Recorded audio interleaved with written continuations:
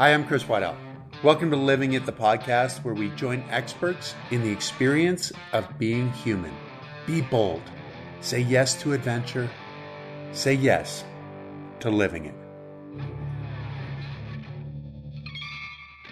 Hello, this is Chris Waddell. Welcome to Living It. My guest today is Dick Grace. And Living It, our thing with Living It is that we take experts in the experience of being human.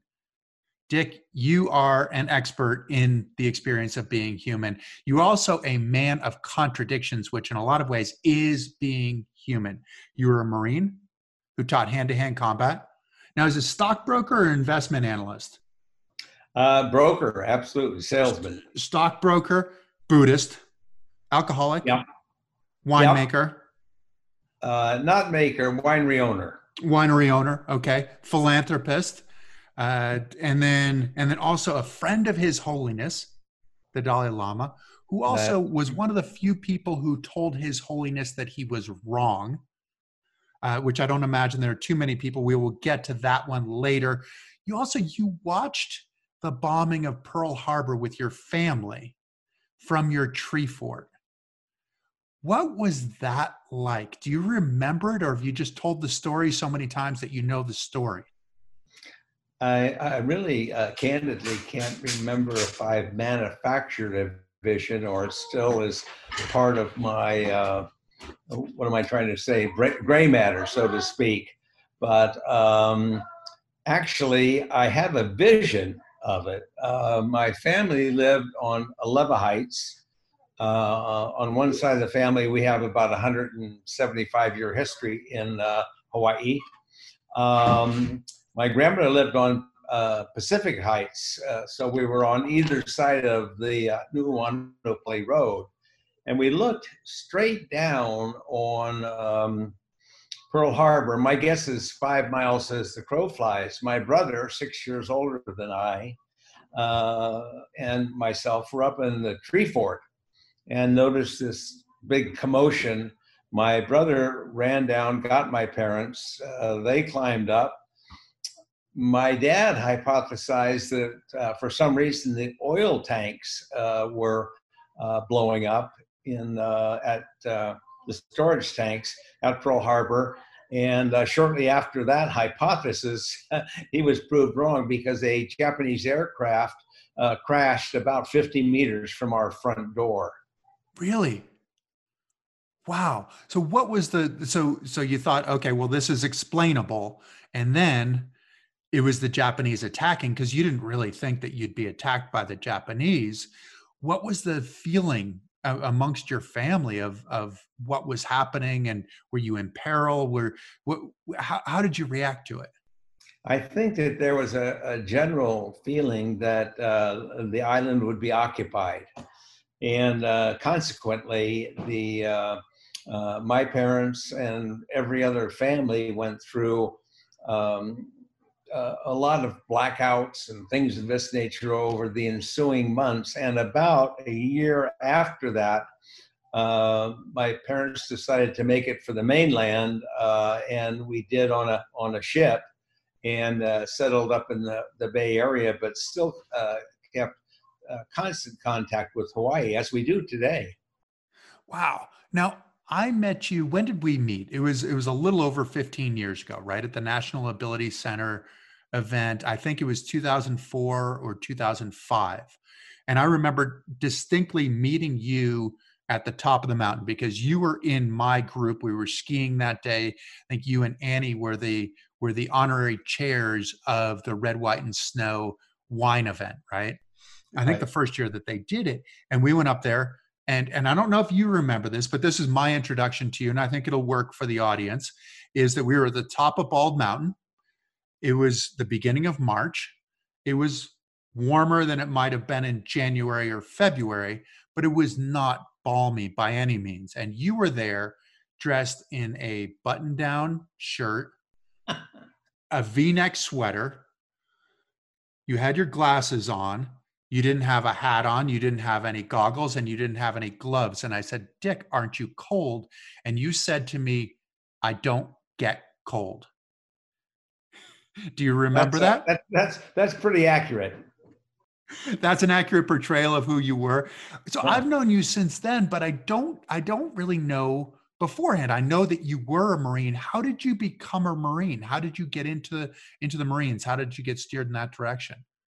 Well, my wife of now 61 years, Ann, thinks something about Pearl Harbor kind of made me dedicate myself to that cause. But I think it's more than that. One of the things I've always tried to do was to extend myself. And maybe you would call it prove yourself or whatever. And I've always liked to complete a cause, not ever let anything hanging. The little biography of my life is called Take the Hill, which came from the Marine Corps, which means you don't stop halfway up. If you start out, you finish what you're starting. So consequently, I think that was some aspect of it.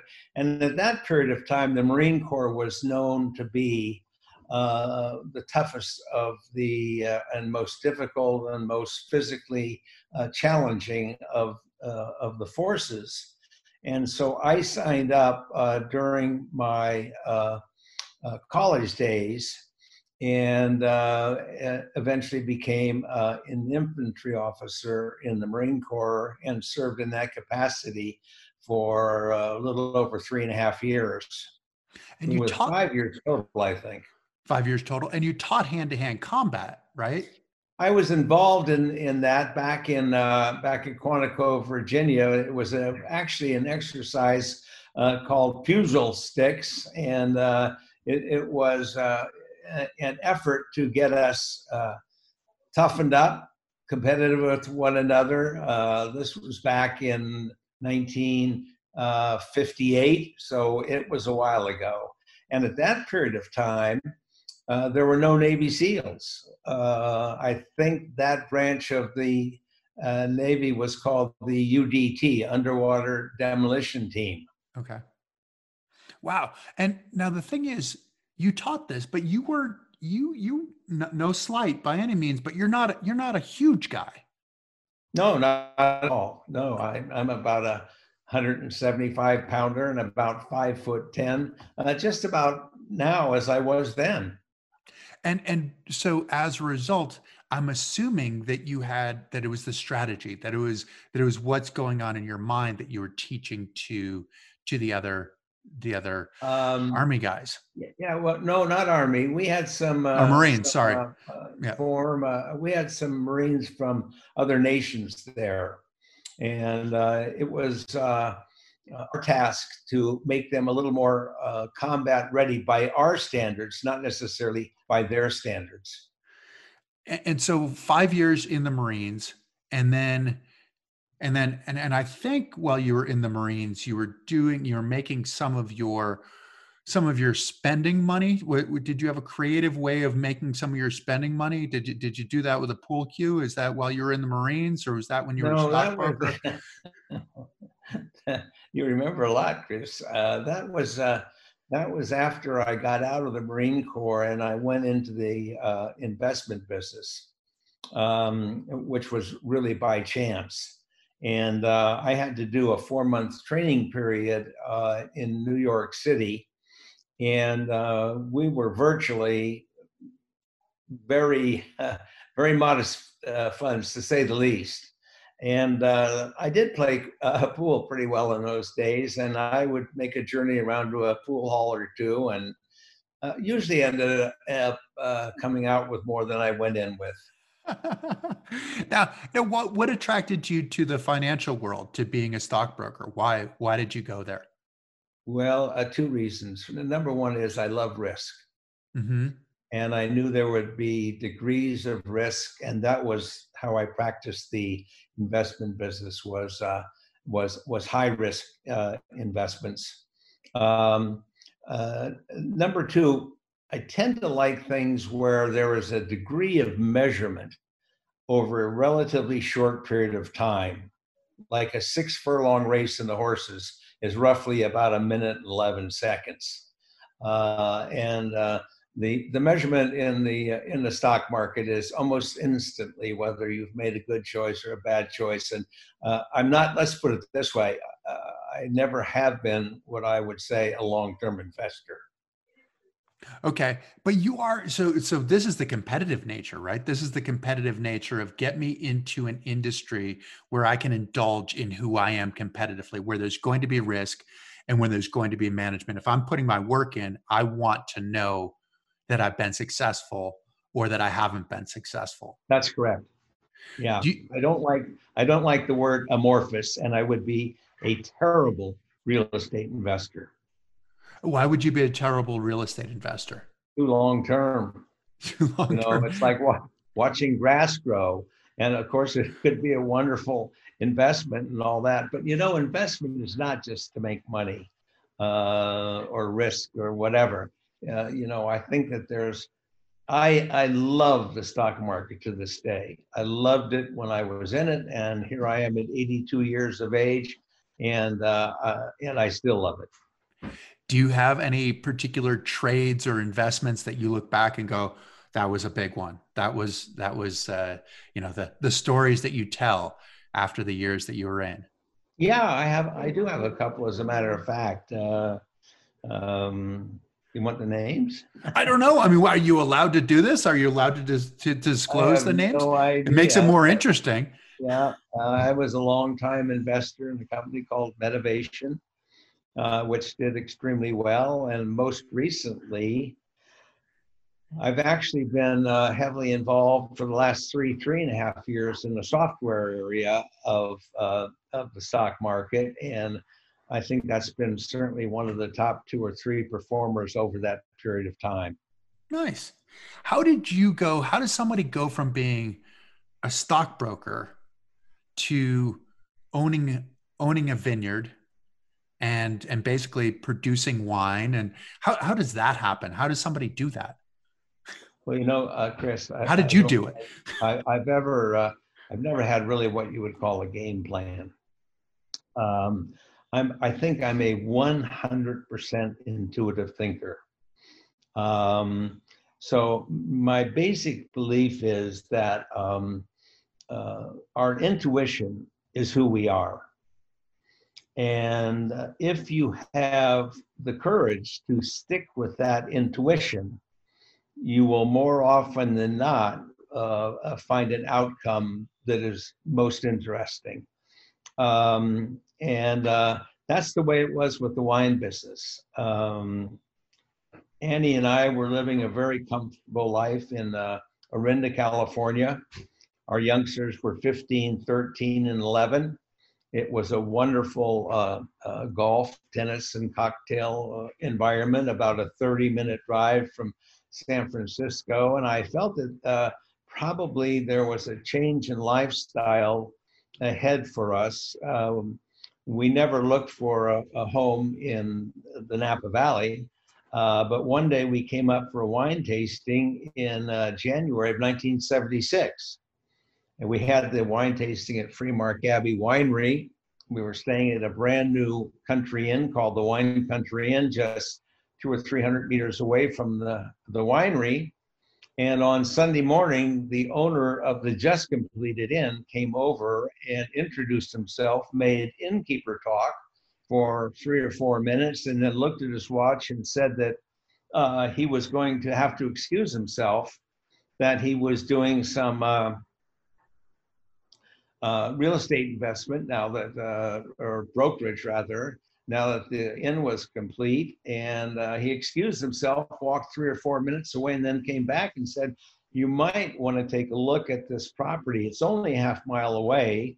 It's basically quite run down. It's on 3.5 acres, has lots of potential, and it would be interesting to you. So Annie and I finished our cup of coffee, got in Ned's truck, and drove over here. And when I got 50 meters off of Highway 29 up the 100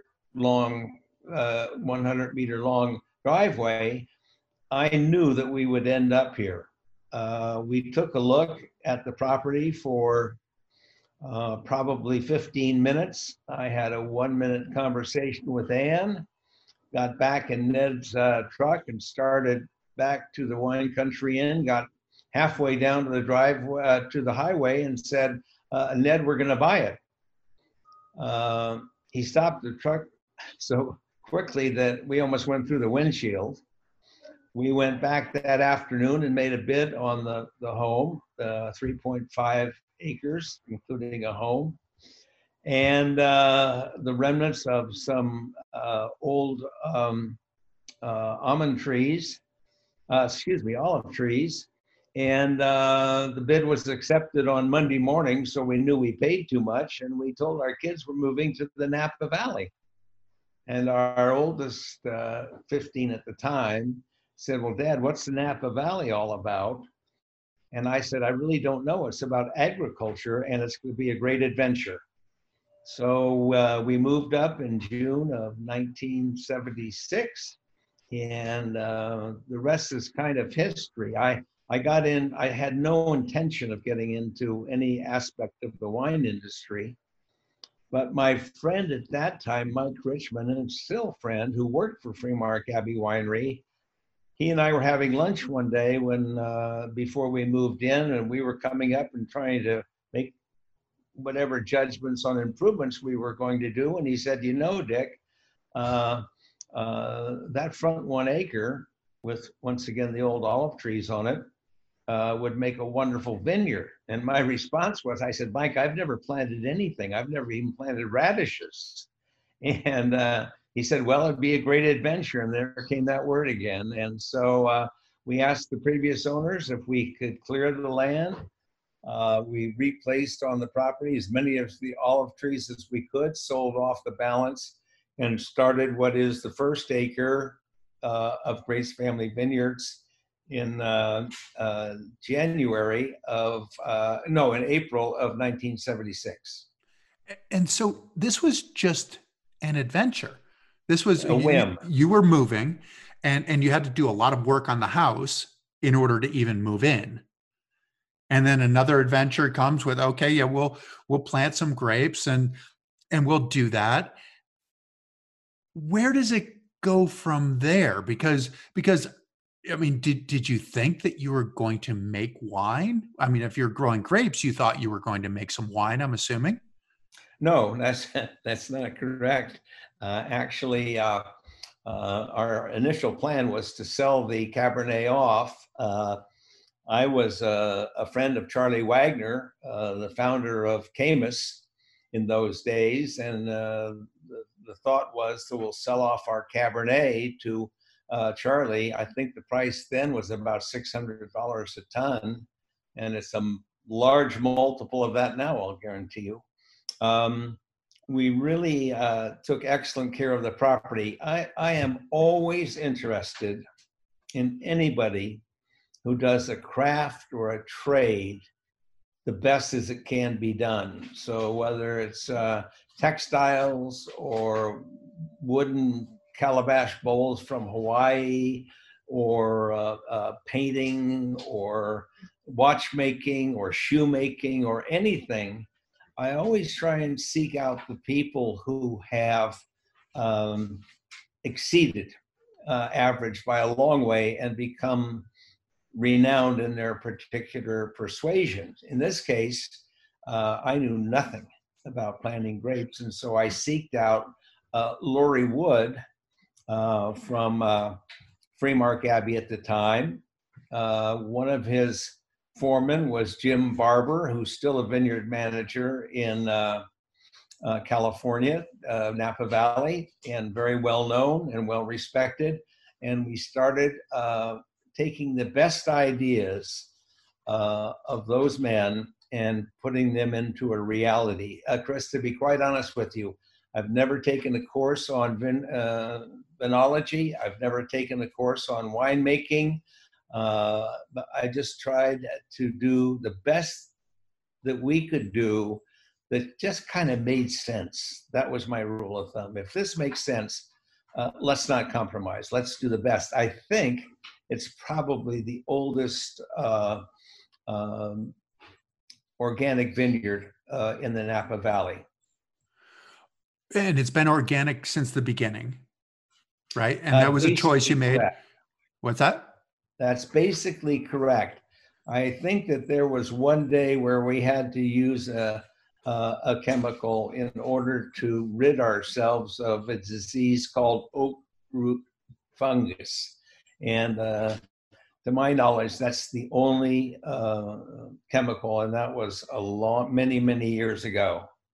So you started organically. I mean, basically organically. You took all this information from these experts, and you, in some ways, you and Annie, I would imagine, are kind of collectively looking at this, saying, "Okay, I think this makes sense, and I think that makes sense," without necessarily having the experience to make some of these Zero decisions. experience. Right? Exactly.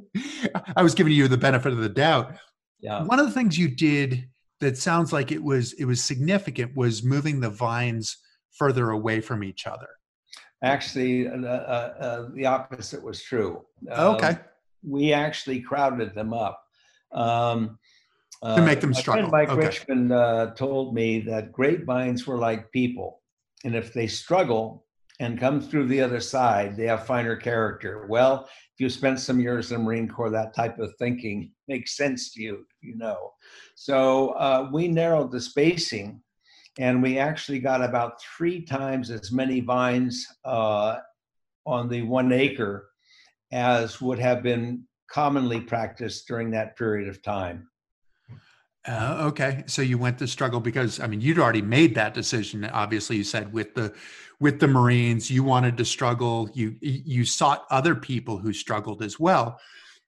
Now, what happened? What happened when you went to harvest on these things? That you'd made these grapes struggle, and then what happened? I mean, harvest is a beautiful time to be in Napa. It's one of those you just sort of smell the fruit as you're driving through, and but I would imagine it's a fairly big undertaking to pick Well, all of this for fruit. about, let's see, about the first maybe 10 to 15 years, we had family and friends assist us with the harvest. And the first year we had, plus our family, about 7 friends. So that totaled about 11 people doing the harvest. We were completely inexperienced. Uh, it would have taken a normal crew about an hour to harvest the vineyard, and it took us about 6.5 hours. And we had lots of cuts and lots of bruises and lots of sugar all over ourselves. And we drove the fruit down to Camus at about 3:30, 4 o'clock in the afternoon. Had we have gotten there at the normal time, Charlie Wagner would not have been there. But as it was, he was out watering his vegetable garden before dinner, and we showed up with the fruit in lug boxes in the back of about 5 station wagons. Five And station wagons. So how much space are we talking about? I mean, lug boxes. These are a lot of grapes, right? I mean, well, not by compared to those standards, it was a lot of grapes for us, but it wasn't a lot for a sure, lot of vineyards. That's for sure. right? We basically undercropped the vineyard. Um, we showed up. We looked like Ma and Pa Kettle going to town. I mean, here we came up with the fruit in the back of station wagons and friends and all that type of thing. And to say that I am compulsive and a neat freak and all those types of things is completely accurate. So the quality of the picking of the fruit was almost perfect. There wasn't any foreign matter in the lug box. The clusters were laid in there very carefully. They all looked like a display or a painting, maybe, of a lug box filled with grapes. And when we arrived at Camus, that caught Charlie's eye. And Charlie was an experienced vineyardist at that time, and he sauntered on over to the car, took a look at the grapes, reached in, grabbed a cluster, took a chaw, spit the seeds out, did it a second time, did it a third time, and then looked at me and said something that changed our lives. He said, "Dick," he said, "this is damn fine fruit. Instead of us just buying it and putting it into our Napa Valley cuvee, let's keep it separate and see what kind of wine it makes. And so, of our first vintage, 1978, we made 2 barrels of wine, which is the rough equivalent of 49 cases of wine. Wow. And so you stepped in it at this point. I mean, it's sort of dumb luck in a lot of ways, right? You ended up, you were late. He said this is good fruit. And then 49 cases, but what did that wine taste like? One thing, it had a difference right from the onset during the aging, which I think was about 2.5 years in oak barrels, was a wonderful degree of balance. So the wine was never out of balance. It always showed a good degree of balance. And that's kind of the hallmark of the wine to this day. Is that balance. And what did this, so, but you became one of the first, if not the first cult wine in Napa Valley, right? So it started, what, it was like $25 a bottle back in the 70s, and is accelerated. Do you know what a bottle would sell for now? I think the price from the winery to whatever account we have is approximately $300. Um, yeah, cult. That's an interesting thing. We are accused of being the first cult wine, which is kind of uh, unusual, because when I was in college, my mother was terrified I was going to join the cult, and So you created one. I created one instead of joined one. Well, the second cult I joined was the Marine Corps, so yeah, or first cult rather. Wow. So, but this became a stepping stone, right? And so, where were you with regard to the stockbroking, uh, and the making of the wine, and also where were you in sort of your personal transformation? Was there a personal transformation that was going on during this time as well? Well, to be sure, I've had more than my share of alcohol. As a matter of fact, the joke is, or my joke is, that I had enough by the time I was 50 that if I lived to be 100, I'd be where the average drinker would be. So I made a decision at the age of 50 to stop drinking. I felt that drinking was becoming too much an aspect of my life. And On occasion, I certainly drank excessively. And in the last couple of years, I really lost the joy of drinking. I had attempts before that, knew that my drinking was more than likely excessive. And then after several attempts, I did something that was a little bit foreign to me, because I don't often go out to seek help. I would rather give help. But since stopping was extremely difficult, I went out and seeked out a program that seems to have worked for the last 33 years. And did this come about as a result? Did your friends and family? I mean, is it the intervention that we hear about of like, Dick, you need to do this, or was this your decision? This was 100% my addition. I don't think that I ever got a recommendation to necessarily. A lot of people didn't think that I drank too much too often, but nevertheless, it was really my personal decision, because I was continuing to do something that I knew probably wasn't really good for any aspect of my life. And so, what was the group that you sought out, or the individual that you sought out to help you with this transition? Well, they want to remain anonymous at the level of Okay. television and radio and podcasts, so I can't mention it. But um, I still go back when called upon to speak at a meeting or so, because that program was absolutely necessary for me to get a start on long-term sobriety. It's easy in a lot of ways to look at the alcohol part of it as an alcohol part of it, and possibly an addiction and all these things. But there has to be a personal transformation that happens there? And was there a personal transformation that happened for you? And did it affect you going forward? Was there a different person before and after? Well, I think it's the same person, but I will have to tell you that probably something that hampered me becoming who I really wanted to be was the fact that I had been very lucky and I had achieved so much and so many things.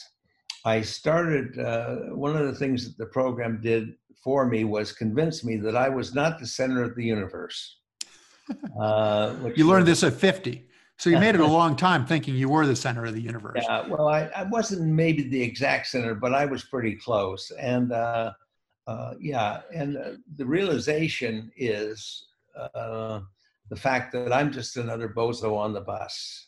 And I've been given some strengths. And if I magnify those, the world will be a better place. I have lots of weaknesses, and if I try and diminish those, I'll be more effective in affecting the lives of both others and myself. So does that get to be, is that your personal philosophy? I think you have a few personal philosophies in some ways, but is that one of your personal philosophies, that you're just part of the group? As you say, you're one of the bozos on the bus, as opposed to being the That's center. exactly my philosophy. The way I illustrate it uh, most aptly is the fact that I can walk into the Dalai Lama's home in Dharamsala, which I've done many times, and be warmly greeted by him. And I can walk into a leper colony in Calcutta, India, and be warmly greeted by the lepers. And honestly, Chris, I don't differentiate. To me, we're all in this leaky canoe together. We have to pedal especially hard right now because I think we have some real challenges out there. And this is a time for us to get in sync, get in harmony, and move forward. Did this happen as a result of it's interesting to see, because you had on one side you have this winery that is selling wine that's going for a lot of money, that ultimately ended up funding your foundation, your ability to really affect a change. When did the Buddhist part of it come in? Because it sounds like, from having read about and knowing you, that you talked about sort of a Buddhist philosophy, in that there's no them, there's just us. That's correct. I truly believe in the interdependence of everything. As I say, we are in this leaky canoe together. I think amongst people who have become somewhat affluent or are affluent, they tend to spend time, lots of time, with people who are like us. And the luxury of my and Annie's life is we have spent time with the broadest possible range of people. Um, a lot of them vastly underserved in the field of education, in the field of healthcare, in the field of opportunity, in the field of basic nourishment, et cetera, et cetera. And I never look upon those people as needing my help. The way in which I view those people is, what heroes! What heroes! They can get up every day not knowing maybe where their next morsel of food is coming from, or their clean drinking water, or whatever, or how they're going to provide that day.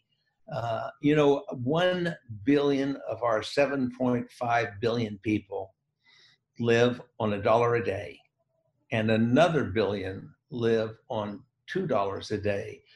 I've always believed that the vast discrepancy from the haves and the have-nots is the basis of most of societal's problems. It's never going to be equal and shouldn't be equal, but the gap right now is too high. Maybe narrowing a little bit. I'm not exactly certain, but we're doing our best to try and narrow it. A quick example of that is while we are selling a bottle of our wine at a restaurant like the French Laundry here in Napa or Per Se or any of these other fine, wonderful, elegant restaurants, the wine sells somewhere between $700 and $1,200 per bottle in a restaurant. The 20 children surrounding Anne and I in the book I wrote in Tibet were drinking fecal infected water. So these things don't make sense to me. I'm striving for justice. I think we need justice in prison reform. We need justice in a reallocation of tax law. I think our brothers and sisters deserve a shot at becoming assets to society. We've directed the well-being of about 10 young women over the years, not just with scholarship money, but with directions for grants, directions for applications to various colleges.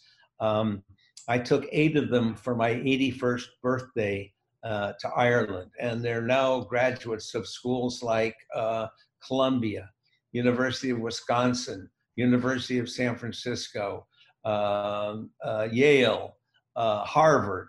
It's just extraordinary. So what I believe is, if given the chance, that people will do the best they can. You'll have some disappointments, but far fewer than you think you would have. When did wine become a catalyst for healing the planet? What was that back in 76? Was it in 77? How did this mission start? We started our foundation, my best guesstimate right now is in 1990, shortly after I stopped drinking. And wine is a wonderful addition to life. It's one of the few things in societies right now that will cause you to sit down and to cogitate and to have conversation, wine and a good meal and the dining room table and all these things. And I'm thinking quite often with all this technology advancement, I certainly realize the positive aspects of it, and we use it with our foundation, but I think we're becoming far too dependent on this technology. I don't think text messaging will ever replace speaking to an individual, the eye contact, the body language, the inflection. We're just not going to get those. So I'm very cognizant of the fact that we may be losing a degree of our humanity. Community is really big for you. And I know on Friday you had your men's meeting. And you've been doing this for what, 33 years? Is that what you said? That's it. It's about 33 years exactly. 33 years, and it's early in the morning that you all get together. It's every Friday that I'm home. We travel about 3 months a year, but it's every Friday that I'm home. It's called a men's meeting, which isn't exactly correct because we've had any number of females attend and add to the meeting. I do think there is a comfort in a same-sex meeting, be it male or female, because we're often in our own gender more willing to share something that is more personal and more honestly. So the meeting has been, I wish I could describe it to you, but I can think of only 2 things. Number one, is the honesty and trust that people have put in one another. And I'm just going to grab this little statue from my desk right now because this is kind of the emblematic of the meeting. I hope you can see it. And it's a man standing, and if you'll notice, he's leaning against a support. And, you know, I think that all of us need a degree of support at some time in our lives. And we need to be supporters as well.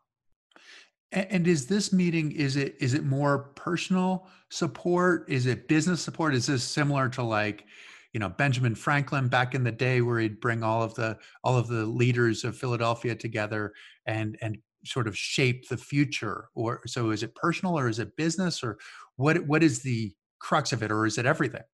I think it's a sharing of our personal traits. Sometimes the subject will be, when was the last time you cried? Sometimes the subject will be, when was the last time you laughed? Sometimes the subject will be, what is on your bucket list? I like to see a bucket list as empty as possible because I like to see people try the things that are on their bucket list. I have two major ones right now. I want to take our son Kirk to New Zealand fly fishing. Kirk is now 60. I'm going to jump out of an airplane for the first time with I'm 82, my cousin's 84, and she's never jumped out of an airplane, nor have I. So you'll have what's that, a 166 years of human beings coming out of an airplane. But there's so much out there, to have a full bucket list. I think you ought to examine. People always have an intuitive sense, Chris. And I like to think of myself following that intuition. But things get in the way of it, and they're the poison of thinking. Suddenly, a wonderful thought becomes too far away, too expensive, too time consuming, too risky, too inconvenient. And all of a sudden, we've had this desire and this urge within ourselves to accomplish something, and our mind deters us. So that's what I call stinking thinking. Do you start these meetings? Do you have an agenda on these meetings, or is it just organic that? It's organic completely. It evolves. Sometimes I bring up the subject matter. We don't like to get onto politics too much because we're all single-minded and we all don't want to beat a dead horse. And to be very candid, maybe you'll edit this out, but we're not supporters of the current administration. So we don't want to beat that dead horse. That's like singing to the choir. We want to open new vistas and new ideas and challenge our own thinking. And we've done some community outreach programs, and we've done some protests and of policy, et cetera, et cetera. So we want to carry the results of that 1 hour on the Friday morning into our conduct. To make it part of who you are, and also to Absolutely. realize that you are connected, right? That you are connected as a group. And I think at your point about texting, that sometimes you can feel so separate from somebody, even if you are communicating with that person.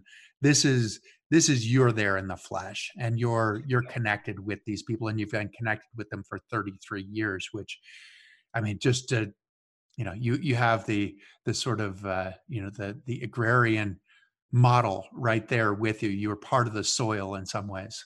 There's 6 to 8 real regulars who have been coming for a long time, but we have some new people very often. And a man who attended just his second meeting, my guess is he's in his mid-70s. He said, I have shared more about my personal life at this meeting than at any other time in my life. And the reason was that I felt safe and I felt the honor of the group. And it was such a relief to be able to talk about what causes me anxiety and concern. And to realize that he wasn't alone in that, because it's so easy to feel like your anxiety and concern are yours alone and everybody else is fine, right? How did your, back to the foundation, how did you decide where you were going to use your assistance, where you were going to apply your assistance? Well, the rule has evolved, but now it's about 100%. And that is we support virtually no organizations.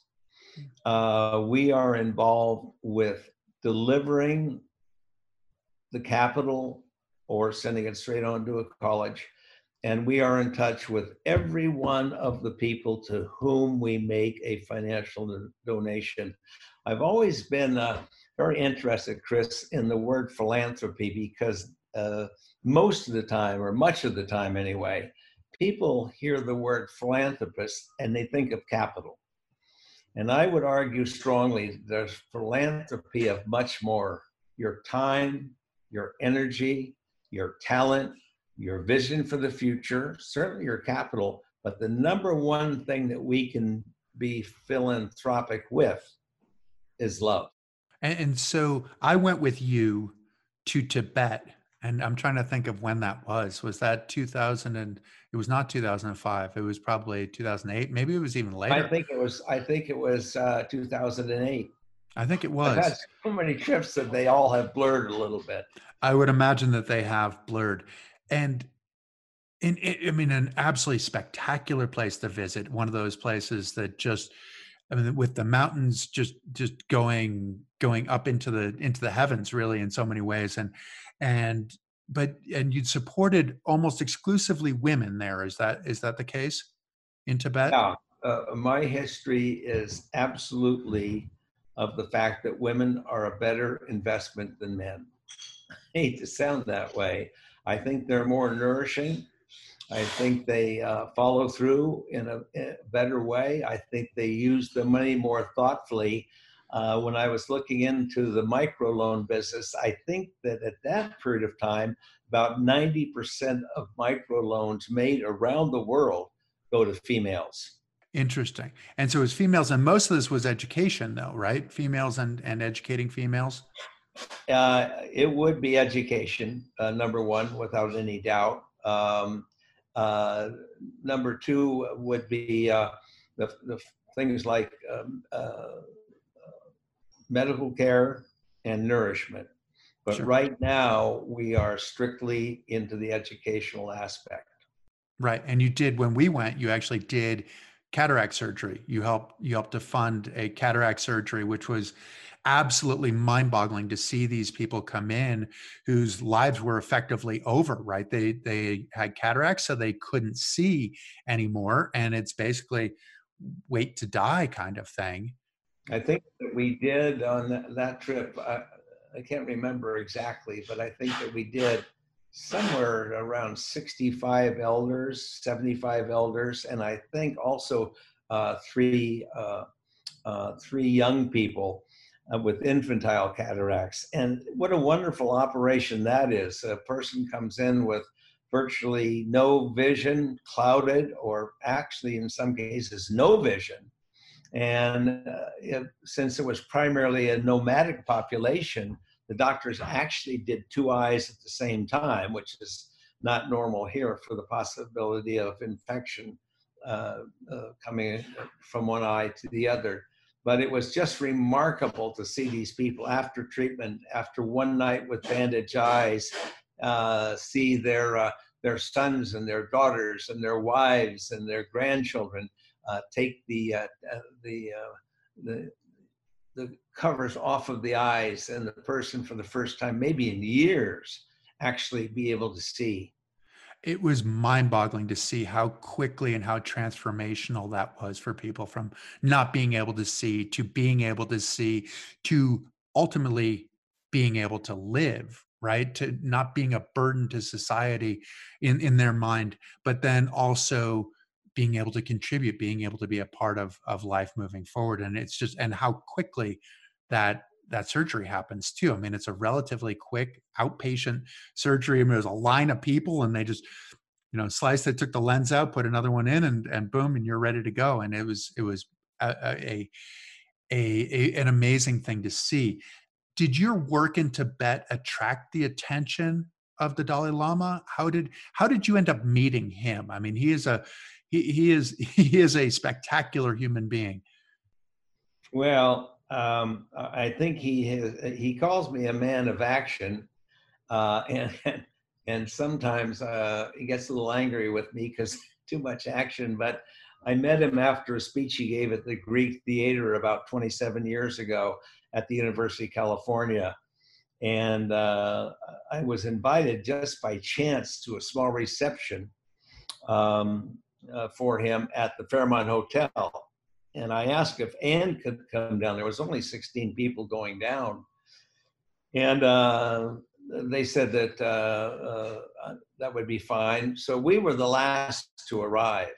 And these people were doing a lot of things like prostrating themselves to him and putting a cot around and making the Buddhist signs and all that. And I would have been a little hypocritical to do that because I didn't know what it was all about. So I was the last to meet him, and I just gave him a firm grip, and he gave me a firm grip, and I kind of went to withdraw, and he seemed to want to continue to hold on to my hand and pull me towards him and things of this nature. So that was the first contact. It was physical, but beyond that, probably about 3 or 4 months later, I made my my way to Dharamsala, and I've been completely frank with him on a number of things, like the need for better gender equality within Buddhism.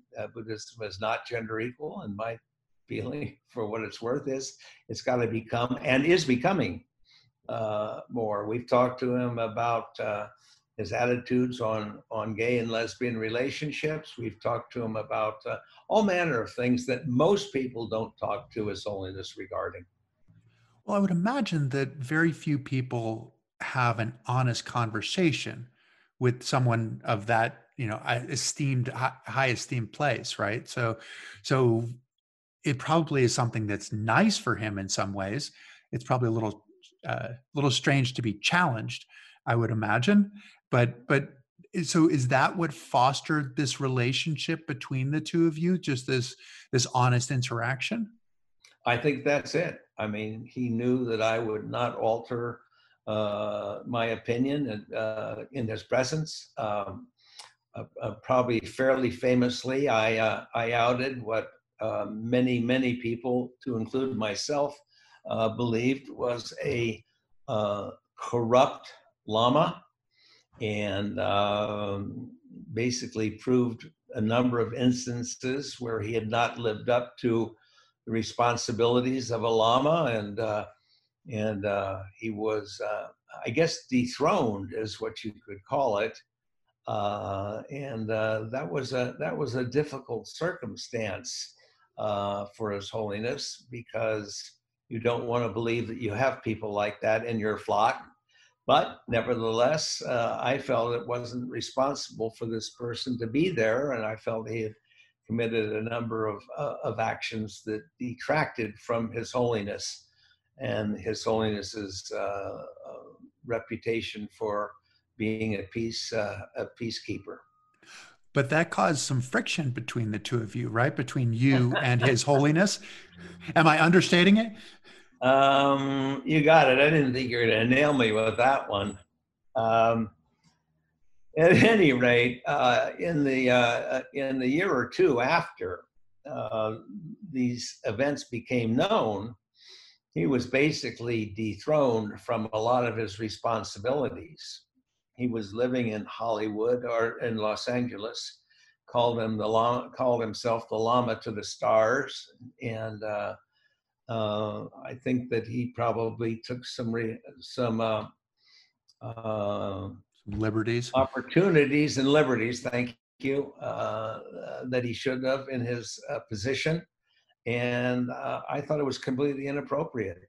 Unfortunately, after his dethroning, so to speak, he kind of made his way back up the ladder in a number of areas. And I didn't want to see that, frankly. I don't think he deserved to be reinstated to anything.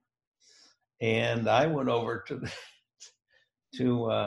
Dharamsala to let His Holiness know that I thought it was inappropriate. And we did. We got into a little bit of a discourse, which ended up with me being escorted from his greeting room to the great outdoors by him. Anyway, I guess that's a pretty good thing. I kind of cherish that moment because I would have done the exact same thing again. And it's also like my canceled visa from the Chinese government when I was kicked out of China because of my friendship with the Dalai Lama. That was the year of the earthquake in Nepal, the tragic earthquake. So I quickly hopped on a plane from Chengdu, China to Seoul, Korea, and then down to Kathmandu, and was able to assist with a dear friend of mine by the name of Sanjay, and a Tibetan fellow, and do some help towards the devastating earthquake that hit Kathmandu some years ago. So how did the Unsung Hero of Compassion Awards come about? I know I have received one, uh, Yeah, which you was sure have. As a spectacular. matter of fact, your picture, as you know, is over on my desk. You with two of our grandsons. I know I probably shouldn't do this, but I tend to do a lot of things I probably shouldn't do. But I don't know if you recognize yourself there. So there you are with two of our grandsons. Uh, the uh, the older one there is now 28 years old, Chris, and you look a little older than you did then too. I don't know, Dick. I think we need to get your eyes checked. I don't think I look any older. That's true too. But what? So why did you? What is the Unsung Hero of Compassion Award, and why did you decide to do it? And Yeah, there are hundreds of thousands of people laboring mightily to help our underserved sisters and brothers in many, many, many areas. And I believe too much accolades and too much credit is being given to the chief executive officer or the chairman of this NGO or whatever it is. And so I wanted to get some of the people who do the grunt work. They're not the quarterback or the tight end. They're the tackle and the guard and the center of the team. And so we've had for those events, I had hopes of doing a fifth, but I think those hopes have been dashed because of the virus, and a bit, of course, because His Holiness is now 86 years of age and probably be traveling a lot less. But I wanted to honor the people who change the diapers, who invite the kids into their home, who are assistant scrub nurses, who are actually on the firing lines of compassion and kindness. And in your and Sarah's case, here you are reaching out to other people who have had some physical disabilities and show them that there is a life after disabilities. There are sports after disabilities. There are ways to express yourself. And so it was called Unsung Heroes of Compassion. And roughly 204 people have been, you being one of them, honored. It's a way to say, hey, let's not forget that goodwill does not necessarily accrue to just our leaders and our heads.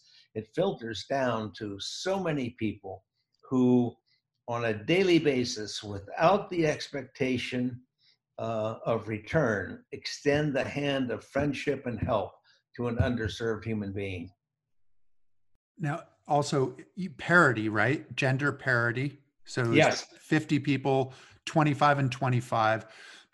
Do you remember what you said to me when I came up on stage and it was alphabetical? So Waddell being toward the end of the alphabet, I was almost at the end, and His Holiness put the kata around and sort of blessed me, and then I went and shook your hand. Do you remember what you said to me when you shook my hand? I thought maybe I might have said something to you like, Chris, this is just the start. This is no time to sit in your laurels. You're just, what did I say? You're right on the money. That's exactly what you said, because it was the yin and yang, right? Because it's this beautiful moment of being in the sort of corona Yeah. of His Holiness, and then the reality of you said, yep, you realize you're just starting on this journey, and I said, oh yes, I am acutely aware, but that's also the response of a lot of people. 5 years afterwards, you had me return and speak to the recipients the night before they would meet with His Holiness, And I recounted that story, that you realize you're just starting.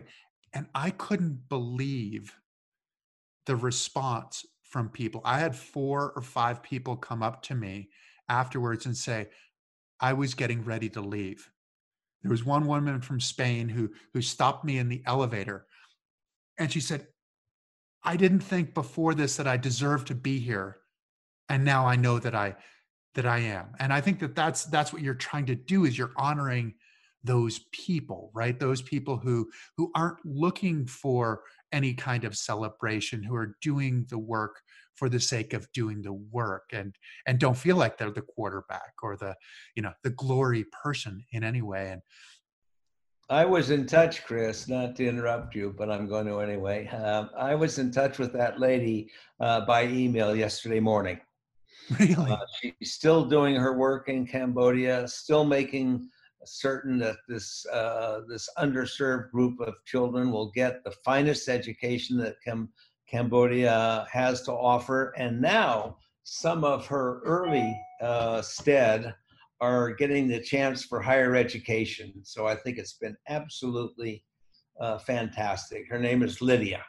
her name is Lydia. Oh, she was amazing. And you never know, right? You just don't know what everybody else is going through and what kind of feelings of insecurity they might have, or taken from a little village to the Ritz on Nob Hill in San Francisco. There's a bit of a culture shock there. And then also getting the opportunity to meet His Holiness. So what has been what's been the result of those awards from those people? I would imagine you love being able to watch everybody who has received an award and see what they do afterwards. There's a surprising number who are still doing almost the exact same thing as they were doing then. They have stayed the course. It's not been something that they've given up. They have dedicated themselves, their time, their energy, their effort towards whatever cause. And there are a good number of people who are trying to stay in contact. One of our helpers in the event, a married couple, Gary Rochelle and his wife Yuka, to this day are working with one of the honorees who's been helping needy kids in Montana. They now have a couple of programs going, and they're all in touch. It's really been heartwarming to know how many have stayed the course, just as you have. Well, I think that's it, but it also has to be heartwarming. You give a lot to a lot of people. You said that sometimes receiving is the hardest part. You give a lot to a lot of people. When do you feel most alive? When I'm in a third world country with a financially disempowered human being, and I have a lot of kids around. I love children. Not many men have a photograph of as happy as they get, but I do. Now let's see if we can get this one on. But that was taken in Cambodia, and there we go. And That's that's spectacular. about as happy as I get. That's for sure. Um, I have a great deal of confidence in the youth. And right now, I think that the youth are stepping up. We have a couple of major transitions, I think, coming up in our country right now. I think lives matter. I think ecology matters. And I think the young people are taking up this cause with a vigor that hasn't been as apparent for a number of years. And I think they're going to continue. Now we have to get them out to vote. We most assuredly do. Do you have any specific examples? I think you were telling me something about a couple of sisters in Napa. They were Oh, be kind. they were due here this morning, and I think I'm double scheduled, which is not foreign to me. But yes, these were twin girls, Tallulah and Ruby Finkelstein. I think they were bullied in part, maybe, perhaps, unfortunately, because of their Jewish faith and an unusual name as well. And so, after a lot of hurt feelings, I know they decided, hey, hurt feelings don't help anybody. Let's see what we can do. And they started the Be Kind movement. And it now encompasses over 100 young people. It's been going on for approximately 3 years, maybe a little bit more. They're due up at the house later today. And it is really, I've got a bumper sticker on my cars that just says very simple, be kind. His Holiness one time was asked by a priest who had traveled to Dharamsala from Italy. And he spoke and said something to the effect of that prior to coming, he had studied a little bit about Buddhism, but he would like to hear a description of Buddhism by the Dalai Lama. And the Dalai Lama looked at him and very simply said, my religion is kindness. What more do you have to say? The simplicity. It's really easy Absolutely. for most of us to make things more complicated, Oh, but the achieving Library of Congress simplicity. must have a million books on spirituality, and theology and all that stuff. Well, I haven't read any of them, but I am kind of upon a time or two. And they have actually, Tallulah and Ruby have 15,000 of their Be Kind buttons that are spread throughout the world now. So they're spreading the message of being kind, which brings me to language. I assume that you speak Tibetan and Cambodian and all of these things, all of these places that you go. What's your language? I speak English relatively poorly. I know about 50 words of Hawaiian. And in Tibet, I know hello, goodbye, and toilet. Important ones. How do you That's it. connect with these kids then? How are you able to connect with the kids? That's a good point, Chris. I think about 20% of human connection is verbal. And I think that people are great at consciously and subconsciously reading others. And I'll tell you another thing that does cause me to connect a little bit. One of the universal truths is magic, as you know, and so I've probably showed this magic trick to thousands of kids. And if you're not a kid, it makes a kid of you. Do you have to expand your repertoire of magic as you go on? Or a little more, but nothing as handy as that. Yes, Andy, is that My wife has seen this exactly 732,000 times. yes, she has. Well, you said you've been together now for 61 years, you and Annie? 61 years married and 66 years together. 66 years together. Wow.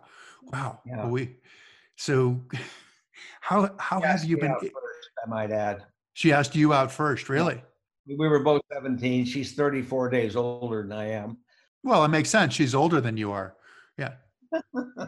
She'd ask you out because she's older than you are. But Yeah. wow, what has that journey been like over 66 years?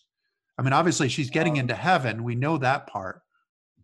People always ask us, what's the secret? And it's hard to eloquate, but Lord knows we've had our ups and downs and our spats. But I think the advice I would give to any couple at any time in their relationship is help each other. To help each other. That's a good one. Like being kind it's a good simple message. What's next? You said 82 years old. What's next? What keeps you busy? What keeps you physically busy as well? I remember hearing something about mountain biking. Are you still mountain biking?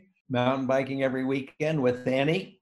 We took our son, our 60-year-old son, who's an excellent mountain biker, on our ride. And the next morning, he came over to our house and said, Mom and Dad, you really shouldn't be doing that ride at your age.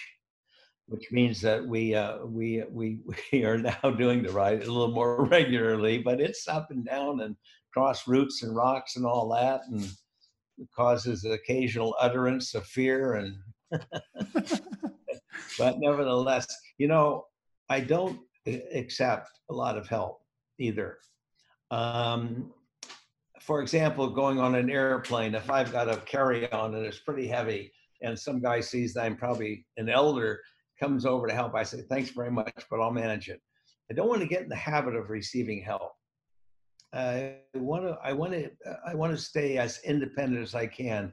I just recently did a climb called Via Ferrata at Lake Tahoe, which our oldest grandson, Sam, is kind of in charge of the whole climb there. And the record was 75 insofar as the oldest person to climb it. And the record's now 81. And I might go back this summer at 82, but I've always got these goals to try and exceed what other people or sometimes even myself might say that I can't achieve. Is that what keeps you young? Is that what keeps you vital? Yeah, I think I got a good DNA too. I think that was a gift. I think my folks both lived till approximately 90, as did Anne. So our kids have the longevity gene in their hopper. I think age is here, Chris. I really do. There are super important things. Diet, I'm not too careful about that. Exercise, I do get exercise, but I'm not a gym person. And all of these other things are certainly important, but I don't think there's anything. I think everything is trumped by a positive mental attitude. Yeah, I think age is only a number. And I think that you can continue to do, and I hope I can continue to do things for a long time. I don't even think about the age. Actually, I always think of myself as 37. The problem was that I thought of myself as 37 when I was 12, which caused my mother a great deal of distress. But 37 is a good number for me. Well, you pick a number and you just stay at it. Yeah, this is the one that I want to keep. Now, you did mention the positive mental outlook, and I Mhm. know that for you've struggled on both sides, right? You've struggled with the depression, and how do you maintain a positive mental outlook? Because it's easier said than done, right? Mhm. I think right now, number one is by not letting sloth enter your life. It's by getting up and doing it, uh, and not becoming too old, too feeble, too dependent, anything of that nature. I just feel that my glass is always full. I don't believe in half empty, half full. Occasionally I get down in the dumps, but I have to tell you, it's not very often. Depression, I've suffered for. My dad suffered mercilessly with depression. It's one of the sad memories of my life. My dad struggled from the time I was 4 until the time I was 60. And I wish he had had access to better medications, which are available now to treat that debilitating disease. And is it a daily commitment for you? Is there any kind of a routine? Do you have a mantra? Do you have a chant? Do you have a cup of coffee? No, I get up in time for the opening of the New York Stock Exchange, and that gets my blood flowing about 15 minutes before the opening. I've been a day trader for 70 plus years. So it's Pavlovian in some ways, right? The ringing of the bell, the ringing of the stock bell is that. It's like the opening of the starting gate at a racetrack, which is one of the most interesting places you can be. There's so much energy there. I love the races. Uh, I don't see many of my co-vineyard owners very often. I kind of find that a little bit boring, talking about food and wine all the time. I'm very comfortable at the racetrack, and I'm very comfortable with people who are struggling. I just had a great sit down conversation with a couple of homeless guys last week, and And I was walking down San Francisco, and there was a person really struggling with mental illness, and I talked to him for a few minutes, and then I caught up with my best friend Fred Gilbert, and he said, why did you talk to that guy? I said, just because you're insane doesn't mean you're not human. Mm, Yeah, yeah. he's in our leaky canoe. That is most certainly, and many of us might hide it better than others as well. You know, the Yeah, insanity, or yeah, the, absolutely. yeah. Didn't know what insanity was, and when they talked about it in groups. Well, it's pretty damn insane to get behind the wheel of a car when you're inebriated. I don't mean just over the legal limit. I mean inebriated, and I did that. I'm not proud of it, but I did it. Right. Exactly. That's insanity. And you live to survive and hopefully help other people as they move forward. Yeah. And I'm living proof, Chris, that a blind pig can find an acorn. exactly. Well, Dick, this has been absolutely wonderful. It's always a treat to be able to catch up with you and to learn from your wisdom and Annie's wisdom as well, which I'd imagine she's taught you quite a bit along the way. A So lot. please thank her for sharing her wisdom with you and giving you an opportunity to share it with us. But keep up the great work. And I look forward to seeing you in person when we can There get you go. back to seeing each other in person. So thank you very much, Dick. Have a wonderful day.